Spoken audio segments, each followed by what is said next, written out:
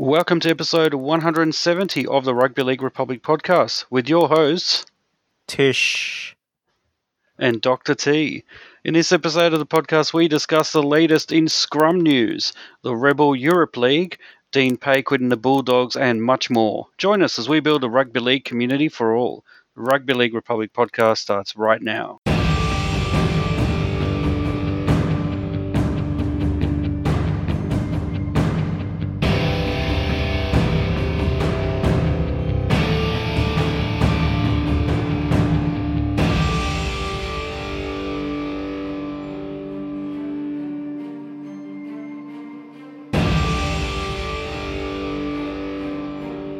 All right, welcome to episode 170 of the Rugby League Republic podcast, where we aim to bring you the everyday fan's perspective on the greatest game of all, Rugby League. This is Rugby League for the people. I'm your co-host, Dr. T. Joining me is Tish. Tish, how are you doing this week? Well, Dr. T, I am doing well. Thankfully, I have not been in areas that have had clusters, which is fantastic. But obviously, a lot of people are being affected by the second wave. So, obviously, a shout out to anybody that has to self isolate now. Hopefully, everybody's okay. But I'm doing well there, Dr. T. How are you doing? Yeah, look, not too bad. You raised an interesting point there because it feels like lately this has been as much about coronavirus news as it has been about rugby league news because of what's going on in the world. It's dare I say it, unprecedented times, and it's been very. Yeah, look, those of you listening, what's happening at the moment is, look, in Australia, we've talked about, Victoria having going through a bit of a second spike in COVID-19 cases and things like that, and now it's starting to kind of happen in our hometown in Sydney, and there's been quite a few hotspots that have been identified. Some of the southwestern Sydney kind of suburbs have been actually singled out by Queensland as banned suburbs. So if you live in any of those kind of areas in Liverpool and Campbelltown in southwest Sydney, and it's still week 2 of the start of week 2 of the school holidays here in New South Wales, you can forget about your road trip to Queensland because they won't let you in. Wow. So it's very, very unusual, unprecedented times, and look, the reason why I raise that as well is because we've got a very real chance that the NRL may be affected as well. I mean, there was talk about, if they can't bring the various hotspot clusters under control, there is a real chance that actually the NRL will relocate all of its players to Queensland. Wow. This is not, a short while ago we were talking about Queensland being the kind of hotspot and things like that, but no, actually, now it looks like everyone's heading up north for the winter potentially. Yeah, I think Project Apollo have named this plan the Greg Inglis plan, because everybody from New South Wales will have to now be from Queensland.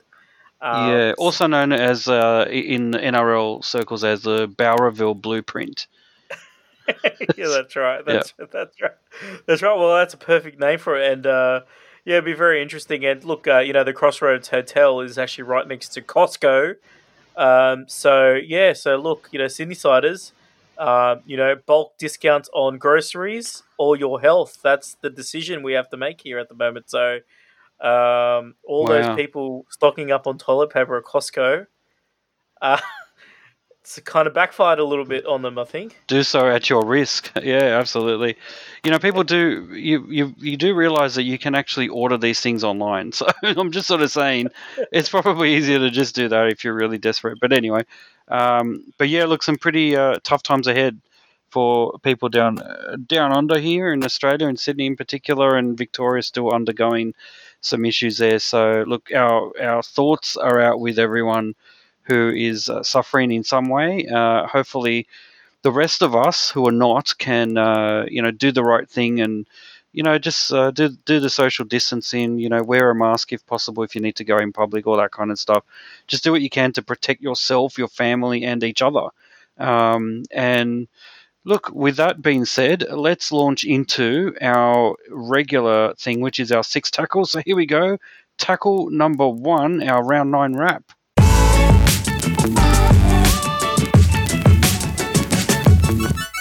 All right, so the first game we're going to talk about is the Roosters thumping the Cowboys 42 points to 16.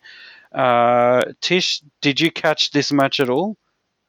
Yeah, well, look, I did. It was a game of two halves, just like every other game is a game of two halves, but specifically two halves for the Cowboys. Because the first half, I think they were almost in the lead.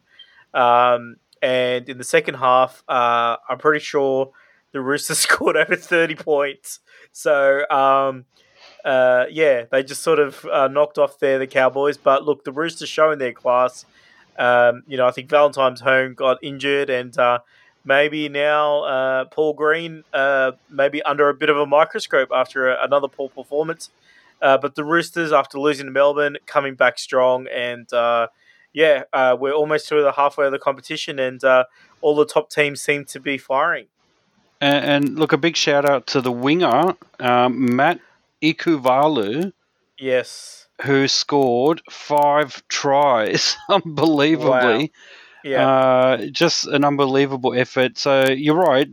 Cowboys did get off to a good start, Yeah. but look, and in the first half it was only really, it was pretty close, but the Roosters did go out into the lead.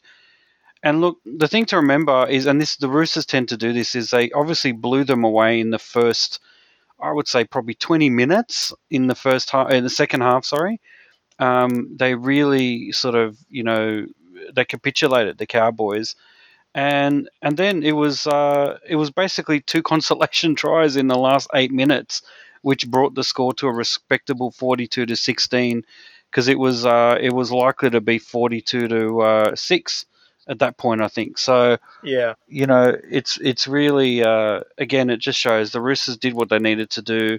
They got into second gear, and there was no chance that the Cowboys, could keep in touch with them. So Cowboys have a lot of thinking to do, absolutely, because they've got quite a lot of talent there around the park. They just need to know what to do with it. So Yeah. anyway, yep. And you brought up Ikevalu. Yeah, he did score those 5 tries. I think the record for the Roosters is like 6 tries from like the 1930s. So that's a pretty It wasn't amazing Dave achievement. Brown, was it? I think it could quite Yeah. well be.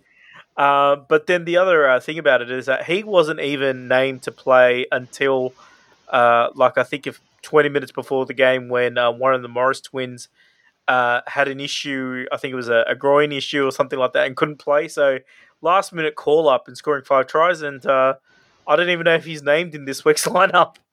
That's I know it's a bit unfortunate, but that's the way it goes. yeah, All right. So yeah, the next game was the Titans and the Warriors, and I think you tipped this one. You went for a yeah, bit of an upset, the Titans, and they ended up winning 16 points to 12. You must be feeling good about yourself, tip wise. But yeah, this is another one of those ones.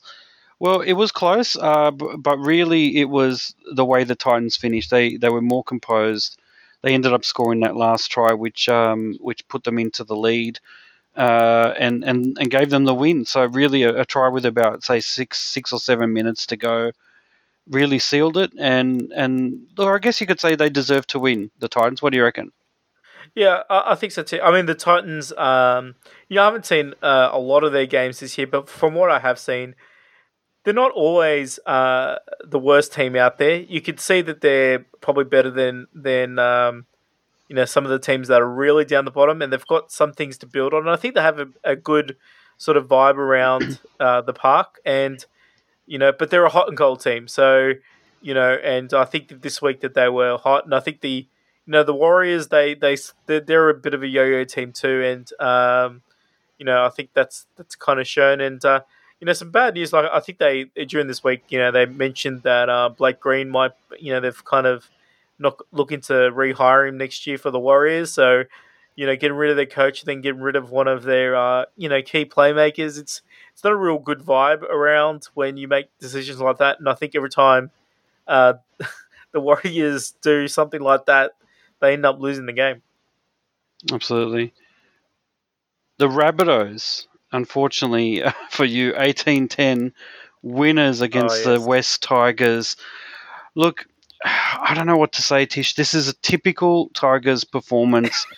They were Yes. down 18-0 and only put their first points on the board in, I'm having a look at this, the 63rd minute, according to, Mm. and look, really, at that point, you got to think, it's not even a game of two halves. It's a game of quarters there because they really only gave themselves 20 minutes to Yep. catch up, and they almost did. I mean, they got to 18-10, but realistically, you can't do that against any side, let alone the Rabbitohs, who are renowned for kind of putting on points quite easily. And so, especially now, they've gone a lot faster than they used to. They got Latrell Mitchell there, who was also involved in a bit of a controversial kind of high tackle as Yep. well. So I'm sure we'll talk about that. But look, what are your overall impressions of the game?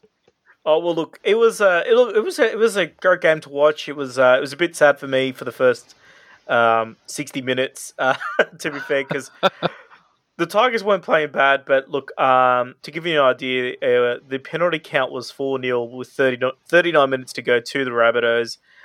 We did not get a set of a six again in the whole first half. And even the one penalty that we ended up getting, the the Rabbitohs challenged it after they saw the replay on the big screen, which I don't know if you're allowed to do or not, but they saw it and they challenged it and then they won. So that was very disappointing. So it was very disappointing all that start.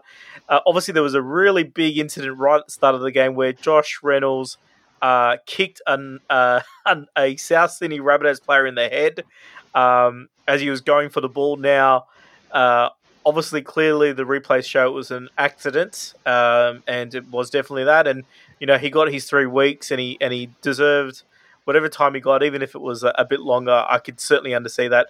But then Latrell Mitchell did come in straight after that and basically necked him off the ball, which is a very similar incident to what Joey Leilua got the week before.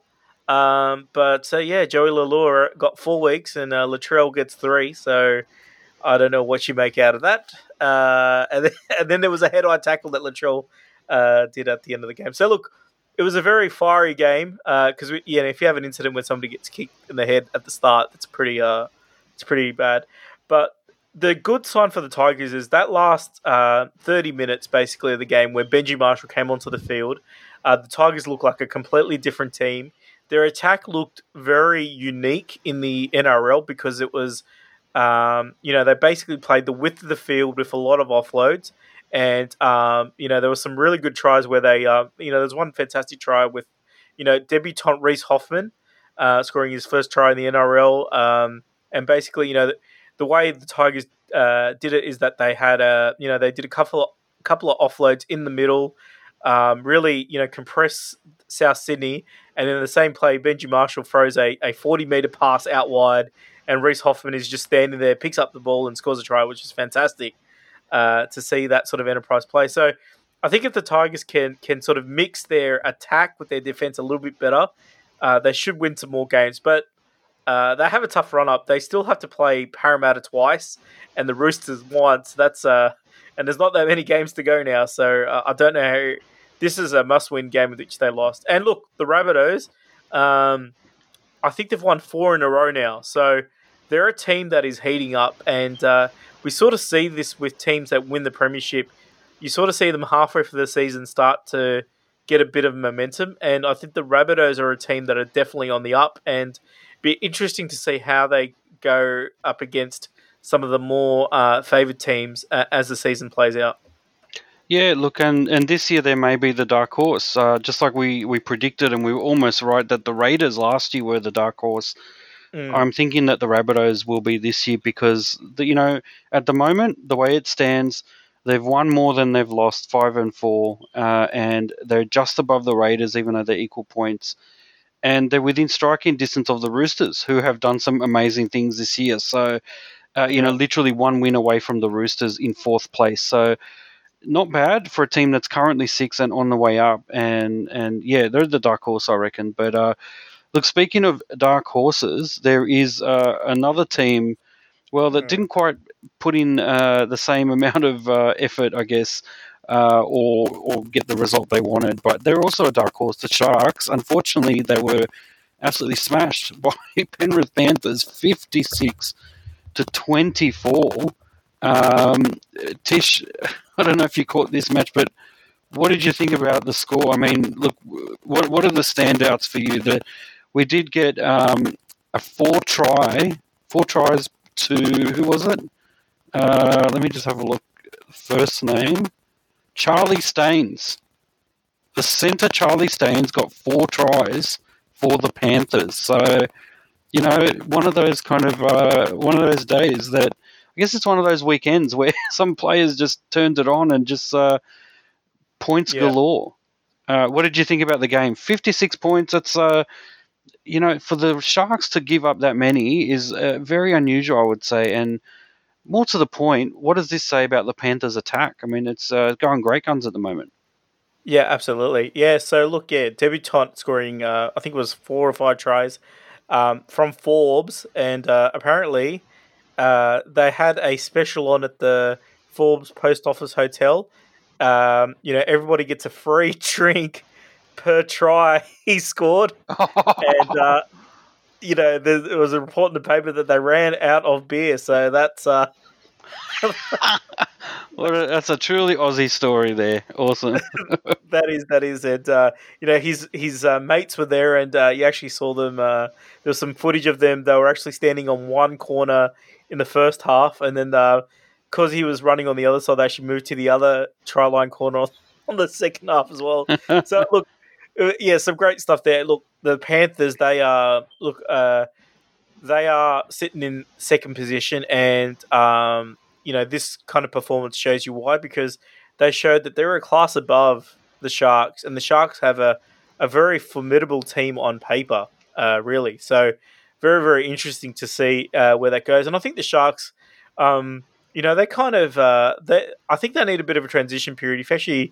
They've got quite a number of stars in their game, but I think a lot of them are sort of past their prime a little bit.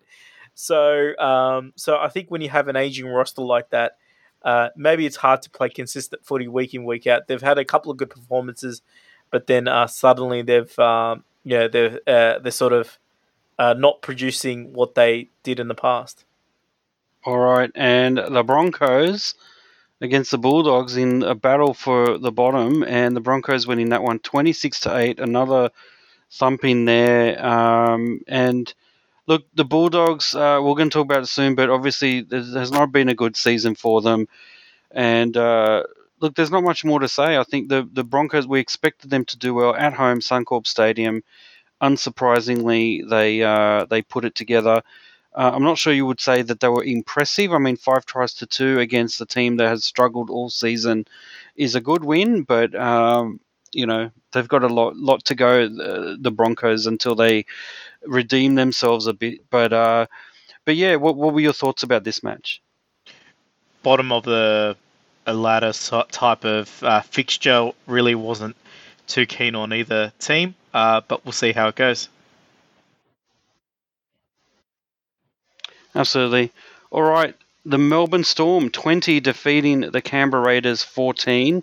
This was one where I think we both thought the Raiders, who've had the wood on the Storm in recent years, were going to take this one out. But I think, look, I really get the impression that the Raiders, they've lost something this year. I'm not quite sure what it is. I mean, apart from BJ Leilua, I just wonder if there's some other reason why they're not sort of showing the same level of, the ability to get over the Storm. I think in this game, I think they had their chances without doubt, but look, a disappointing result, a bit of a consolation try there at the end in the last minute or so. So they were, I guess they were kind of 20-10 down at that point. But yeah, the Storm, clinical as always. There was a great runaway try from Pappenheisen in the second half there, which I guess it kind of sealed the deal at that point.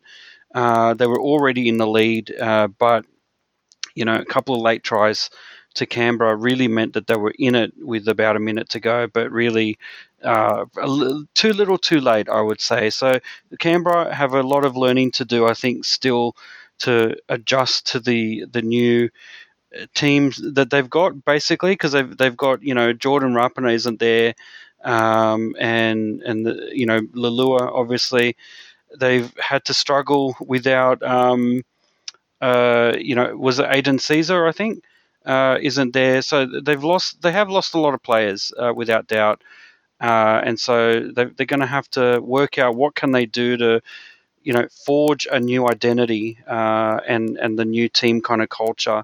And so, yeah, let's see how they go. I should say Jordan Rapana was there, but he was on the bench. So it just goes to show as well, everyone, that even though he'd only spent a tiny amount of time in rugby union, it has totally destroyed his skills. He's come back to rugby league, a shadow of his former self. But now, look, I'm looking forward to him actually, building back up. But what were your thoughts on this match? Raiders losing to the Storm. Yeah, look, this is why Melbourne are the competition frontrunners. They completely dominated Canberra, and Canberra is completely gone, I feel, like, as a team through the season. I think Hodgson is a huge loss for them, and it'd be interesting to see how they can bounce back after the loss of Hodgson. And yeah, really keen to see how things will play out for Canberra towards the rest of the season. And Melbourne, brilliant Melbourne, once again, on top of the ladder and showing why they're a team to beat and they're always going to be there. And they were able to beat the Roosters last week, so I think they're probably strong contenders to be the premiers this year. All right, and the next game was a very low-scoring game in comparison to pretty much all the games that we've seen this season. This one was the Eels winning 10-4 against the Newcastle Knights. And look, the key thing for me is that it was such a good tight contest. The Eels probably would have liked to have actually been a little bit further ahead on the scoreboard if you consider the Knights and the kind of the way that they played. But again, I think the Eels are kind of they're just sort of stumbling along, winning, doing what they need to do to remain at the top of the ladder with all the pressure of the Panthers, the white-hot Panthers right behind them. The pressure was on for them to win this one on a Sunday afternoon, and they did win, and they won it, I wouldn't say convincingly, but they won it. They played a bit ugly. They did what they needed to do. They held on. It was so unusual, though, such an unusual game that no tries were converted. So it was basically 4-4 at halftime. It was then a penalty to Parramatta, got them 6-4 ahead, and then a try in the 64th minute to Sevo to seal the deal. Although in saying that, the Newcastle Knights were, it was a real defensive kind of game for the Eels, and they had to really just be smart and hang on, and they did that. And so I guess you can't ask for more than that. But having said that, I think they would have expected to have put on a little bit of a better performance there, considering the weather was good and the way that they've been playing lately. But look, they did the job. They did what needed to be done. Tish, what were your thoughts on this match? Yeah, great scrappy win from Parramatta. Look, well done. They were able to eke out a victory without their major playmaker, Mitchell Moses. At times throughout the game, they looked vulnerable, but their defense really carried them through. And I think Newcastle kind of struggled in the way that they were attacking.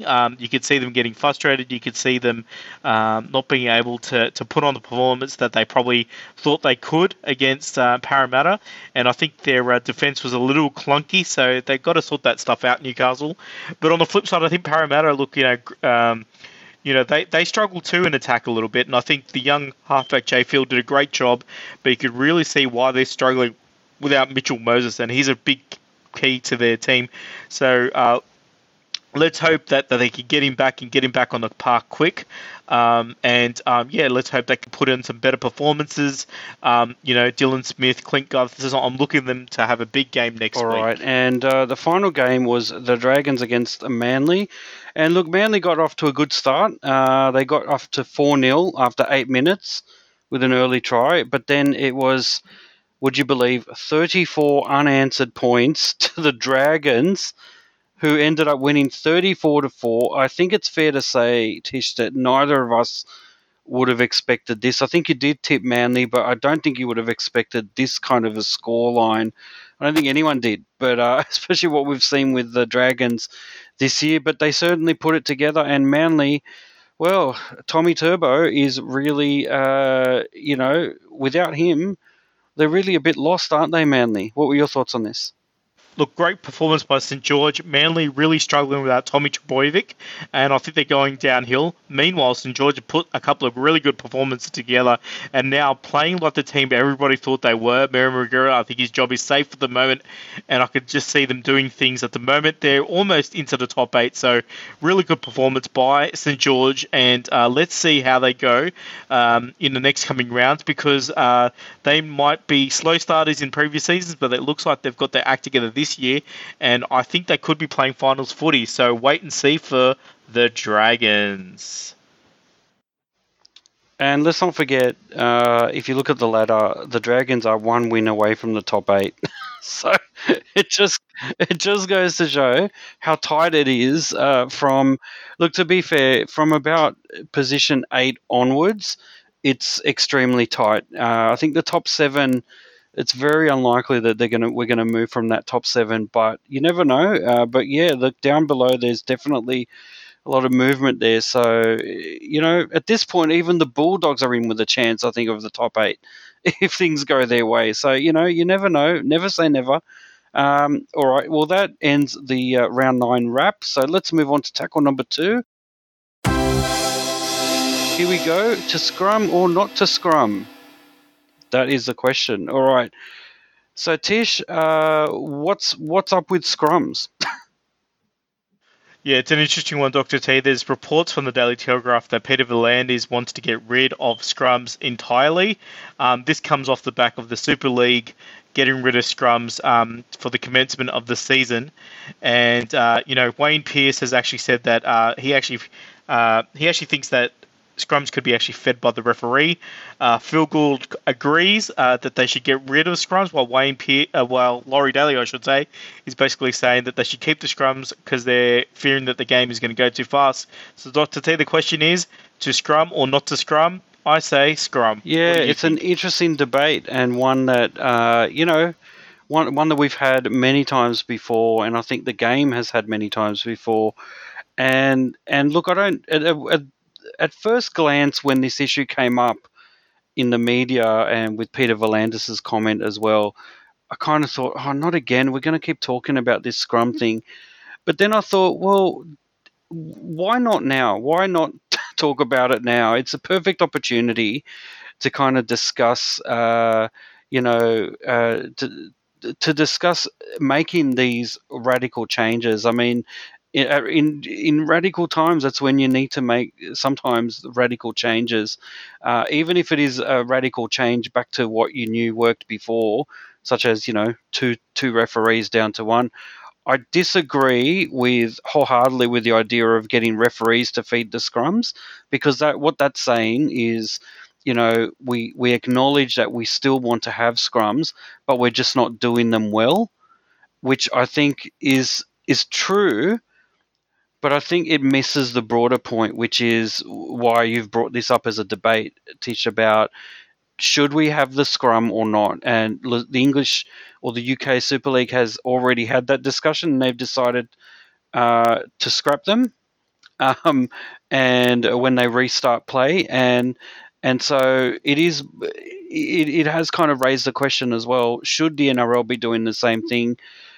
Look, the more I think about it, the more I think potentially the scrum is our nostalgia albatross in a way. For those of you who understand the literary reference there, it's potentially the thing that's really holding us back from letting go of the shackles of our rugby union past.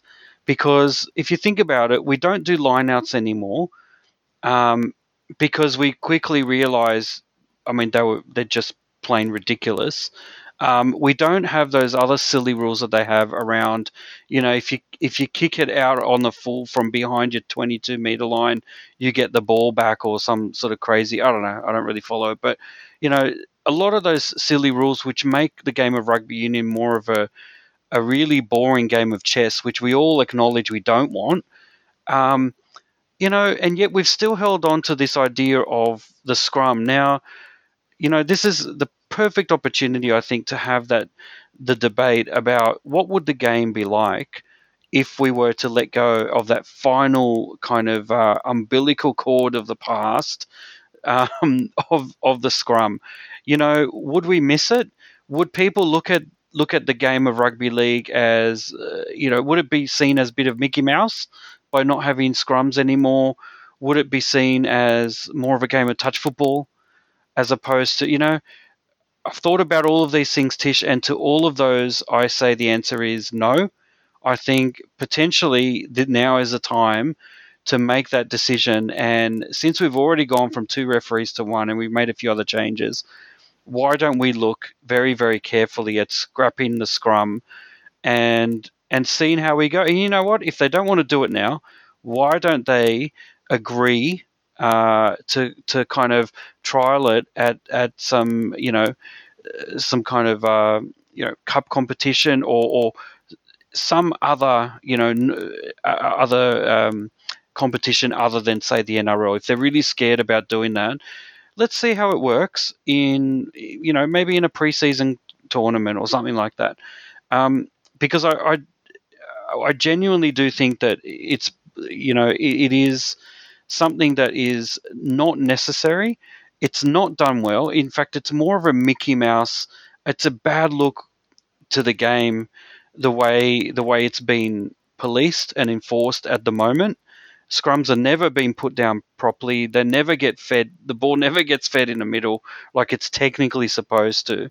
It's just a way of extracting a bunch of players into a particular location for a few seconds so that you can do some set pieces.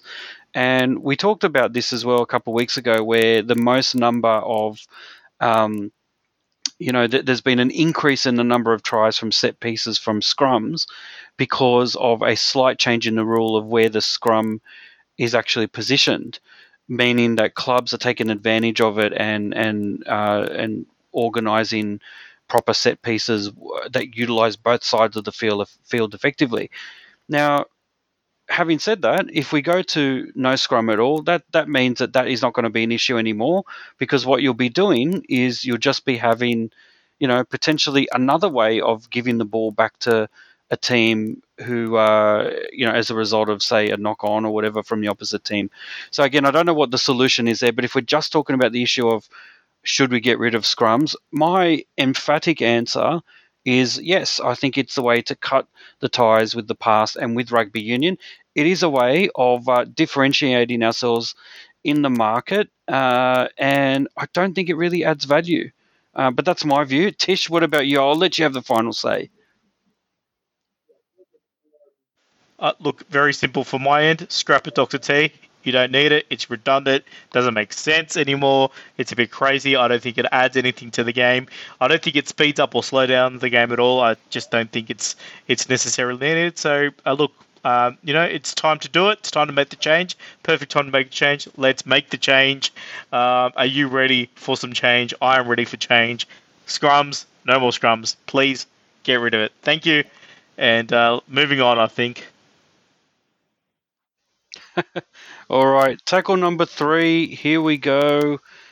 Dean Pay has quit the Bulldogs. So, effective immediately, I believe, Dean Pay has decided to cut ties with the bottom team in the NRL at the moment, the Bulldogs. To be honest, his fate has been kind of sealed for a few weeks now, I think, because they have just not been performing well at all. Their roster isn't as strong as other teams, but definitely he didn't really help matters by not really having answers for them. I mean, there's really very little that we've seen from the Bulldogs. You've got players like Moses Mbai in the centres. I mean, at the moment, sorry, not Moses Mbai, Sorry, I don't mean Moses Mbai. Sorry, that's what I meant. um, like it. It's just there's quite a lot of things that when you look at the team, you just sort of think, you know, they've just got so much more potential. But yeah, look, he's not really. He obviously for whatever reason he wasn't able to inspire them. Look, and the interesting thing to me is, as sad as it is to see Dean Pay go, the interesting thing is who's been touted to replace him. Now Trent Barrett, who's currently at lost his full time coaching role last year with Manly, with Desi Hasler coming back, um, has gone over to the Panthers in an assistant coach role. And he has basically been, well, for many reasons, people are believing that he's the reason why they have really upped the ante in terms of their attack. They have absolutely gone great guns this year in their attack.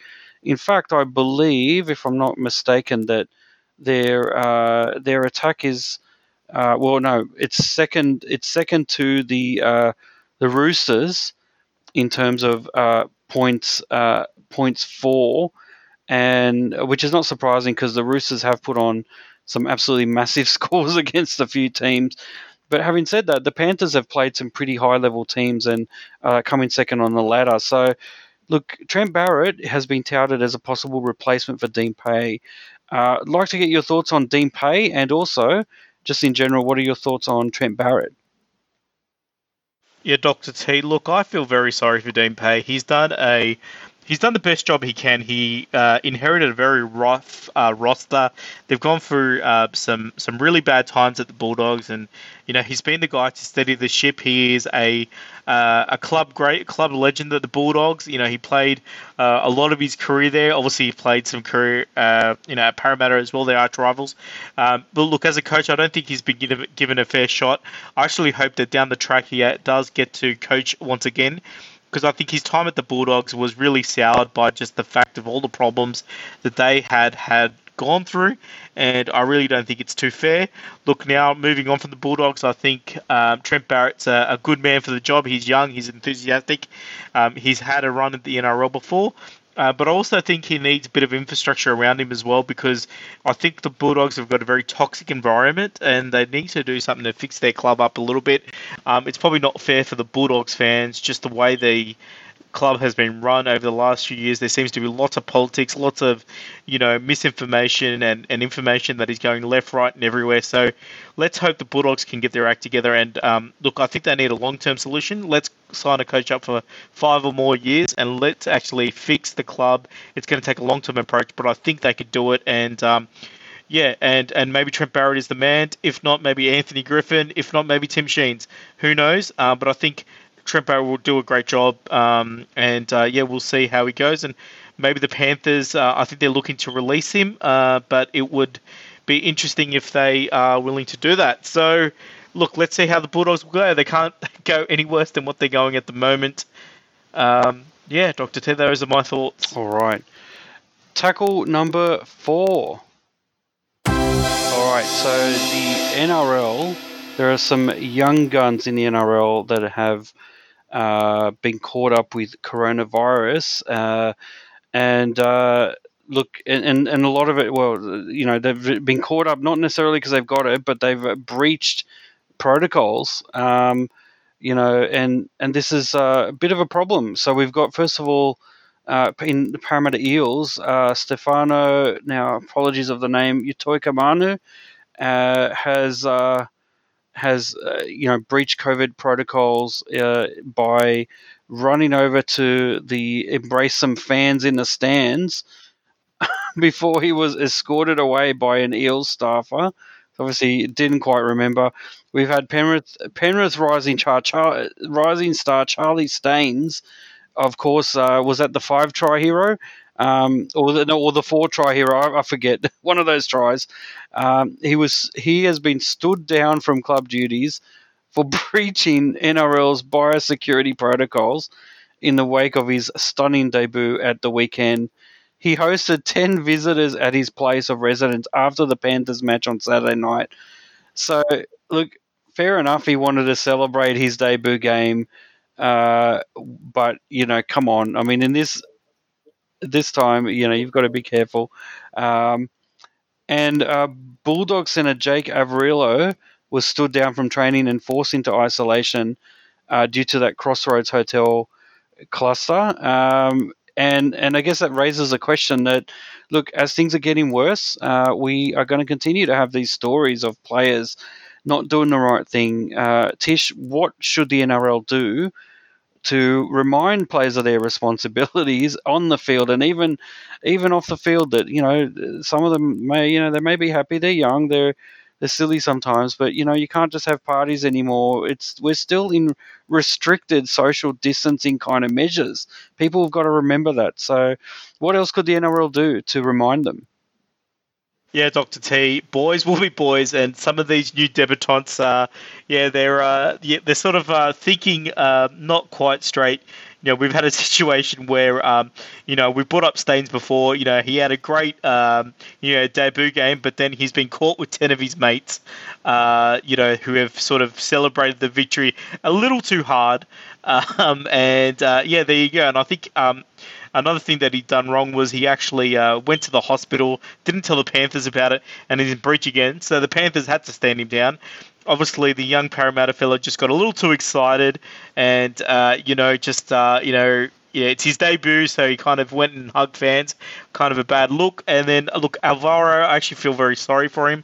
Avalero, because I believe it was his parents who went to the Crossroads hotel, and as a result, he's had to self-isolate. So not really directly related to him.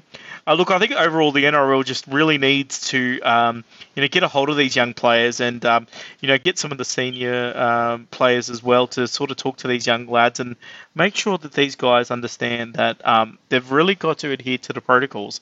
The protocols here in the that they have to do is actually a lot stronger than what a lot of other people have to face, and it's because the NRL has gotten some exemptions. So I think that they need to educate some of these young guys so they actually don't break protocol, and as a result, the NRL doesn't look silly.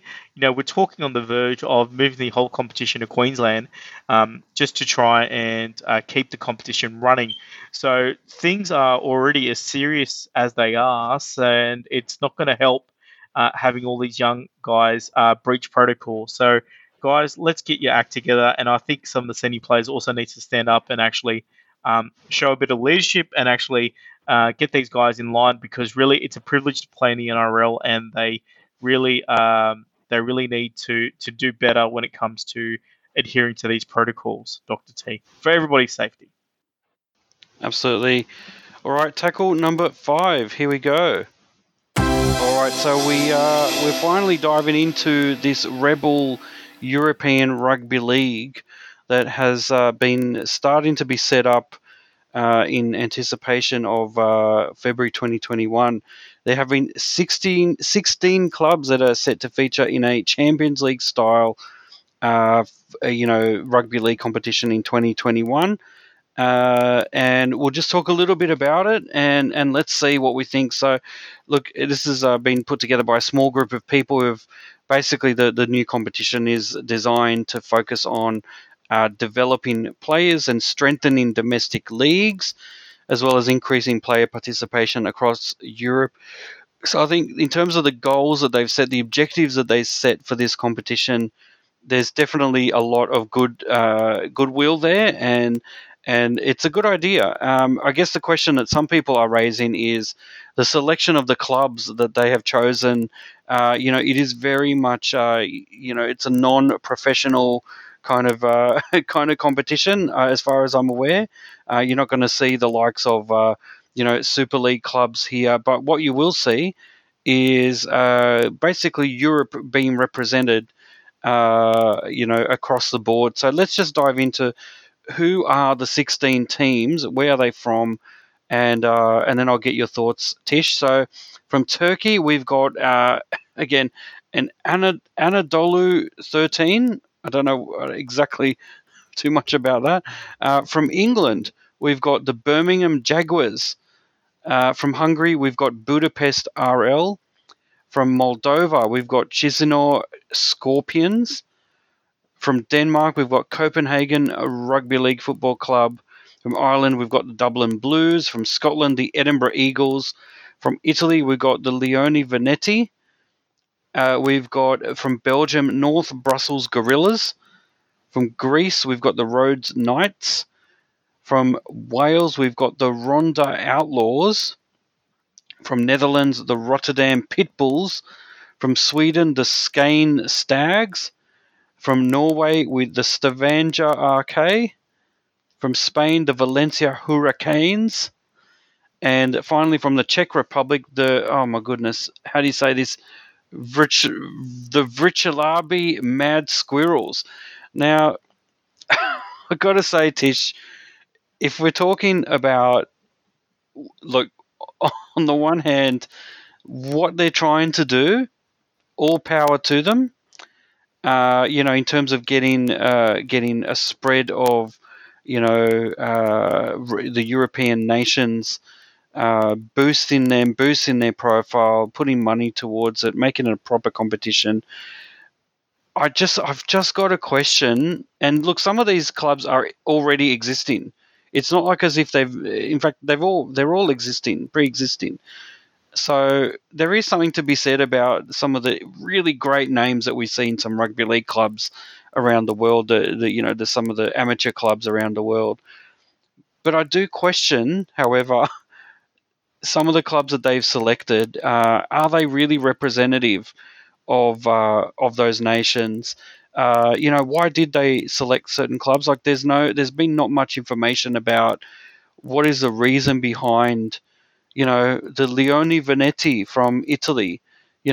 Why did they choose them as opposed to some of the other clubs that are there? Obviously a lot of it has to do with politics and whether it's it's a kind of a sanctioned competition, all that kind of stuff, which kind of again brings me back to this issue that we've had all along with some of what's been happening in rugby league and around the world when we've seen, new nations wanting to join the fold and new areas, pioneering areas being built up and developed, is that there's always a risk that if you don't do it right, if you do things like name your teams, really silly names, it just comes a bit across as Mickey Mouse, and it could actually harm the image more than it helps it. Having said that, I don't know what's going to happen. It could be that it could be a genius move. You could be getting, with some of these pre-existing clubs, an already existing fan base that can only help to actually build the profile within their local hometowns and their local leagues. So it could actually end up being a genius move. I guess my question is, it's a very risky move to do that and to not just, put well, I guess this is what they say here as well when we're talking about expansion in the NRL, isn't it? Do we put pins on the map, or do we expand in the heartland areas and build from there? And I think I like the approach of expanding from what you've already got and building on the existing fan bases that you've got. I guess what I'm a little bit concerned about is that if you do that in so many countries all at once, it just looks like a random kind of competition that it looks like a kind of competition that you'd see from a Hollywood Mighty Ducks 4 movie kind of thing. And that concerns me a little bit. So I'm hoping that I'm wrong, and I'm not trying to pour salt on this, but I think it's something that I'm a bit concerned about. Tish, do you share my concerns, or are you thinking that this could be the game changer in Europe Rugby League? Well, Dr. T, I am behind this. It looks like it's a very exciting idea. Finally, rugby league in the mainland of Europe. But look, this outfit that is trying to run this, there is a lot of question marks that I have over it. Firstly, how is this being funded? Who's sort of the background of it? I've never heard of these teams. I find the English team to be very interesting, the Birmingham team, because I've never actually heard of that team before, so I don't know if they're Division 3, Division 4, or Division 50. It really is quite terrible. And the other thing that I'm trying to work out is there actually a team from France here? Because you would think that if you're going to start a mainland competition in rugby league, you want to start off with a team or a country, a nation that's actually got some rugby league heritage.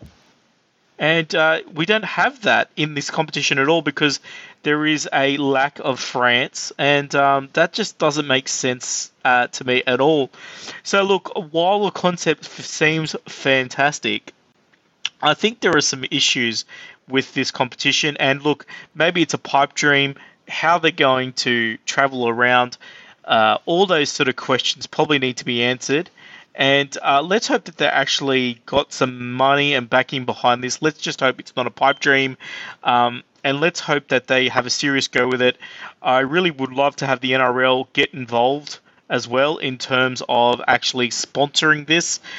Even some of the Super League clubs, if they could sort of participate, maybe we could get a few players to sort of be a part of it as well. So look, I think it's it's a very interesting idea, but I think it needs a lot of work. So let's hope that they can get their act together and finally European football, European Rugby League, it's finally here. So you look good things, but yeah, just a very odd sort of choice for some of the teams, and the lack of France and just the English team is a bit weird. Well, look, this is the thing. Like I said, they are. I guess they're trying to pitch the teams at the same kind of level, and so you're talking about England being represented, and yeah, interestingly, why is France not there? I find that really odd. The fact that England is represented by a team, in the lower leagues, is very. It makes sense. And as I said, I think having some of the other teams that are pre-existing teams makes a difference. But you've also got to remember that the teams that you're putting up are now getting. We would never have talked about the Vrclavi Mad Squirrels from the Czech Republic ever before until this has come about. So this is a way to sort of bring together the I guess the high profile nature of a competition of this nature, and to shine the spotlight a bit on these real clubs with real fan bases, no matter how small they are. So I mean, look, the other thing is as well is that we've also heard that there's unfortunately I don't see Red Star Belgrade there, which was one team that was touted as potentially being. I think we talked about them a while ago when this idea first came about. So I don't know why that's not happening. So again, some very odd choices here. Obviously, it goes without saying, as I said earlier, and you've alluded to as well, that the politics behind this is probably the reason why some of it doesn't make sense, which is a bit of a shame. But this is, again, rugby league shooting itself in the foot when it comes to actually organising things. And look, I really do hope that some positives come out of this, because we obviously want the game to succeed wherever it is. But more importantly, I think in this case, I do want some of these clubs to actually grow and grow interest in the game. More importantly, and I think that would be look. At some point, you kind of got to think it doesn't really matter which team, say, is representing Norway, but if you know that you can have a Norwegian team representative there against, say, who knows, against a Dutch team, the Rotterdam Pitbulls. If you're in Norway, do you care necessarily, who the other team is, or will you just potentially go just because of the fact that your country is being represented? So I think this is the bit which I can't quite tell whether it's a risk or it's a genius move to actually, again, it's speaking to the tribal nature of rugby league. And one of the real tribal kind of elements is to the nation. People do find allegiance to the nation often above their club as well. And so I think that's something there, that if the nations are represented, then it kind of doesn't matter. You're going to get people in Valencia who would go, this is the Spanish representative team, I'm going to support them, even though I don't know what this game is, which is all the more reason why we should get rid of scrums. because that way people won't confuse it for rugby union. And so I think that's the other thing that it all ties up, Tish. It all ties up with the rules of the game and the marketing of the game. So look, best wishes to everyone in this competition. I hope it goes well. I'll certainly be tuning into wherever it is available on the internet or wherever, because I do want to see what this is all about. And, I'm not expecting massive crowds, obviously, even if the COVID crisis has been semi-resolved and we're back to some sort of semblance of normality with social distancing. But having said that, I think it'll just be enough to kind of, start something, which is better than nothing. And I think we've got to give props to the entrepreneurs out there in rugby league who are putting their money where their mouths are and just getting on with it and talking up the game and trying to do something to build the game and interest in the game. So I think from that perspective, more power to them. So Tish, any final comments? No, not really. Let's get going with the set of 6. So, all right. So let's move on to our final tackle number 6, our round 10 tips. Here we go. All right. So last week, you got 5, I got 3. So you are inching closer to me at 32.5 and I'm at 33.5. Let's go straight through it. Roosters versus Raiders. I am tipping the Roosters. I think the Roosters are still cruising and still smashing teams. So this will be an easy one for them, I think, even though it is a grand final replay. What do you think, Tish? Yeah, I agree. I think Roosters are gone for the season, so that's why Raiders are gone. That's why I'm tipping the Roosters. They're the best team in the competition at the moment, and they should win and maybe win comfortably without Hodgkinson. All right, Storm versus Titans, and I think it's fairly clear to say that I'm tipping the Storm. I'm guessing you are too, Tish. I don't see them being defeated by the Titans. Yeah, look, an all-Queensland derby, and I think we have to give it to the Storm. I don't think the Titans can do much, but we'll see. Yeah, absolutely. So that's what happens when you've got these teams moving across, and Melbourne, they kind of become the Central Coast Storm, Hurricanes, whatever they want to be. But Storm for me for this one for sure. All right, speaking of Queensland, the other former top team, the Brisbane Broncos, up against your West Tigers. Look, I'm thinking that the Tigers, even though they're coming off a loss, I think when it comes down to it, they should really win these types of games against the Broncos, who are below them on the table. Tish, what do you think? Yeah, I agree. If the Tigers want to play finals footy, they must win this game. They're a few games behind actually winning, getting to the top 8, I believe, so they need to catch up. This is a game they need to beat. No Luke Brooks, so very interesting. Billy Walters playing at Leichhardt, the old Brisbane great Kevin Walters' son, so very, very interesting, but Tigers for mine. Wow. Look, Dragons and Bulldogs, traditional rivals. Unfortunately, neither of the teams are up where they should be, so it's not going to be a tremendously impactful kind of game on the ladder. But having said that, with the Dragons coming off a win, look, I'm tipping the Dragons, but look, now that the Bulldogs are switching coaches, I think Steve Georgalis' assistant coach is now, taking over for the rest of the season in a caretaker role. Beware of the new coach bounce that you often see, but I don't think the Bulldogs will have it in them, so I think the Dragons will win this one. Yep, look, the Bulldogs don't have it in them, no matter what, because it's more than the coach they need to fix. I think the Dragons will win. They're on the rise, and we'll see how well they go. Dragons. All right. Rabbitohs versus Knights. I think this will be the most interesting game of the round, and I think the Rabbitohs will win this one in a very, very tight game. Yeah, look, I think the Rabbitohs are a great team. They're doing well. They're in form and all that sort of stuff. But I really haven't taken on some of the top teams. One of the top teams is Newcastle, who has shown a bit of lack of form. But I think Newcastle is going to get their act together a little bit. They'll have a real big heart up. And I think Newcastle have got all the class to win the game. Strong game for Mitchell Pearce and the rest of them. All right. Manly versus Parramatta. A few weeks ago, Manly were riding high, and this was a tight game, and it was a controversial game. But look, the Eels, I think, have just gone from strength to strength, even though they've been weakened a little bit without Mitchell Moses. I think Manly have now lost the plot entirely, pretty much. So I don't think they have it in them to defeat the Eels. I think the Eels will run rampant over them. So Eels for mine. Yeah, well, look, Manly have had things go not their way ever since the controversial forward pass against Parramatta. So, and obviously losing Tom Trbojevic as well. So, look, I think Manly, they're kind of gone for the season. I'm tipping the Eels. The Eels are the number one team for a reason. They get the job done. Even when they aren't playing that well, they still seem to win. So I think the Eels are going to be strong. And I think, Manly got some soul searching. They could be gone for the season without Tommy. That's really how bad they are. I think they've got some other injuries as well.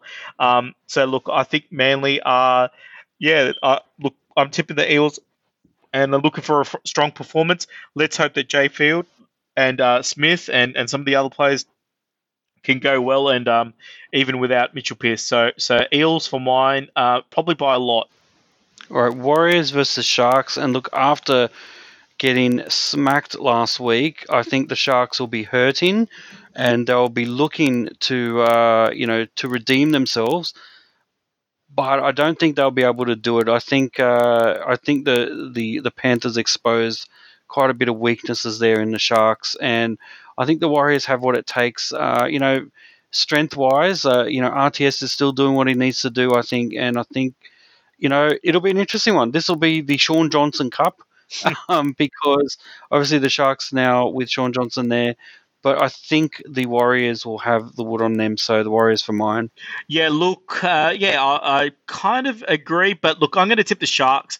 I think the Sharks have got a better team on paper. They had a very poor performance last week, but I think they've been playing better than what they have in previous weeks. So I think the Sharks can bounce back. They had a bad loss last weekend, but I don't think the Warriors have enough class in them at the moment. Just so depressing every time you hear about the Warriors.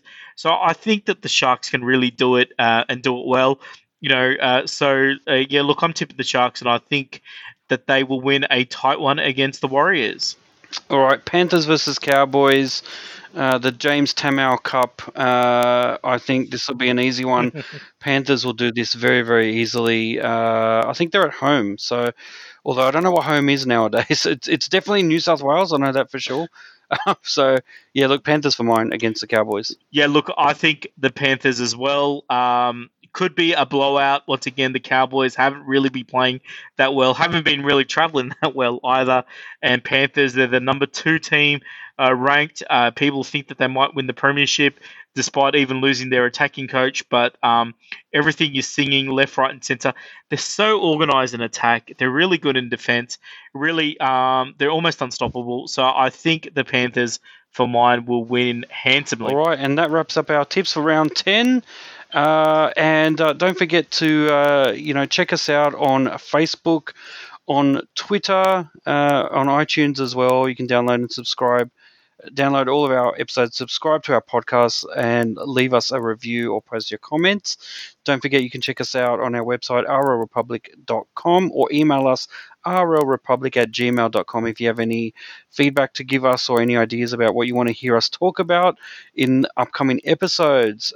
Tish, over to you to wrap this one up. Well, thank you, Dr. T, and I'd like to thank everybody for listening out there. Don't forget to watch NRL Rugby League this weekend. And look, that's all the time that we have for this edition of the show. We're your hosts, Tish and Dr. T. Join us next time on the Rugby League Republic. Bye for now.